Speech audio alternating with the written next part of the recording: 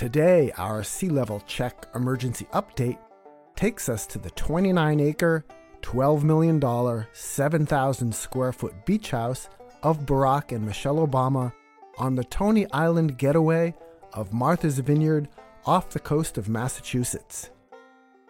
The tidal gauge record for nearby Woods Hole goes back to 1932, according to the NOAA website. And the record shows the sea is rising at an annual rate of 2.98 millimeters a year. That means Woods Hole can expect sea level rise of, drum roll please, an incredible 0.98 feet in the next 100 years. Scramble the lifeboats, folks. The climate emergency is here. Don't delay.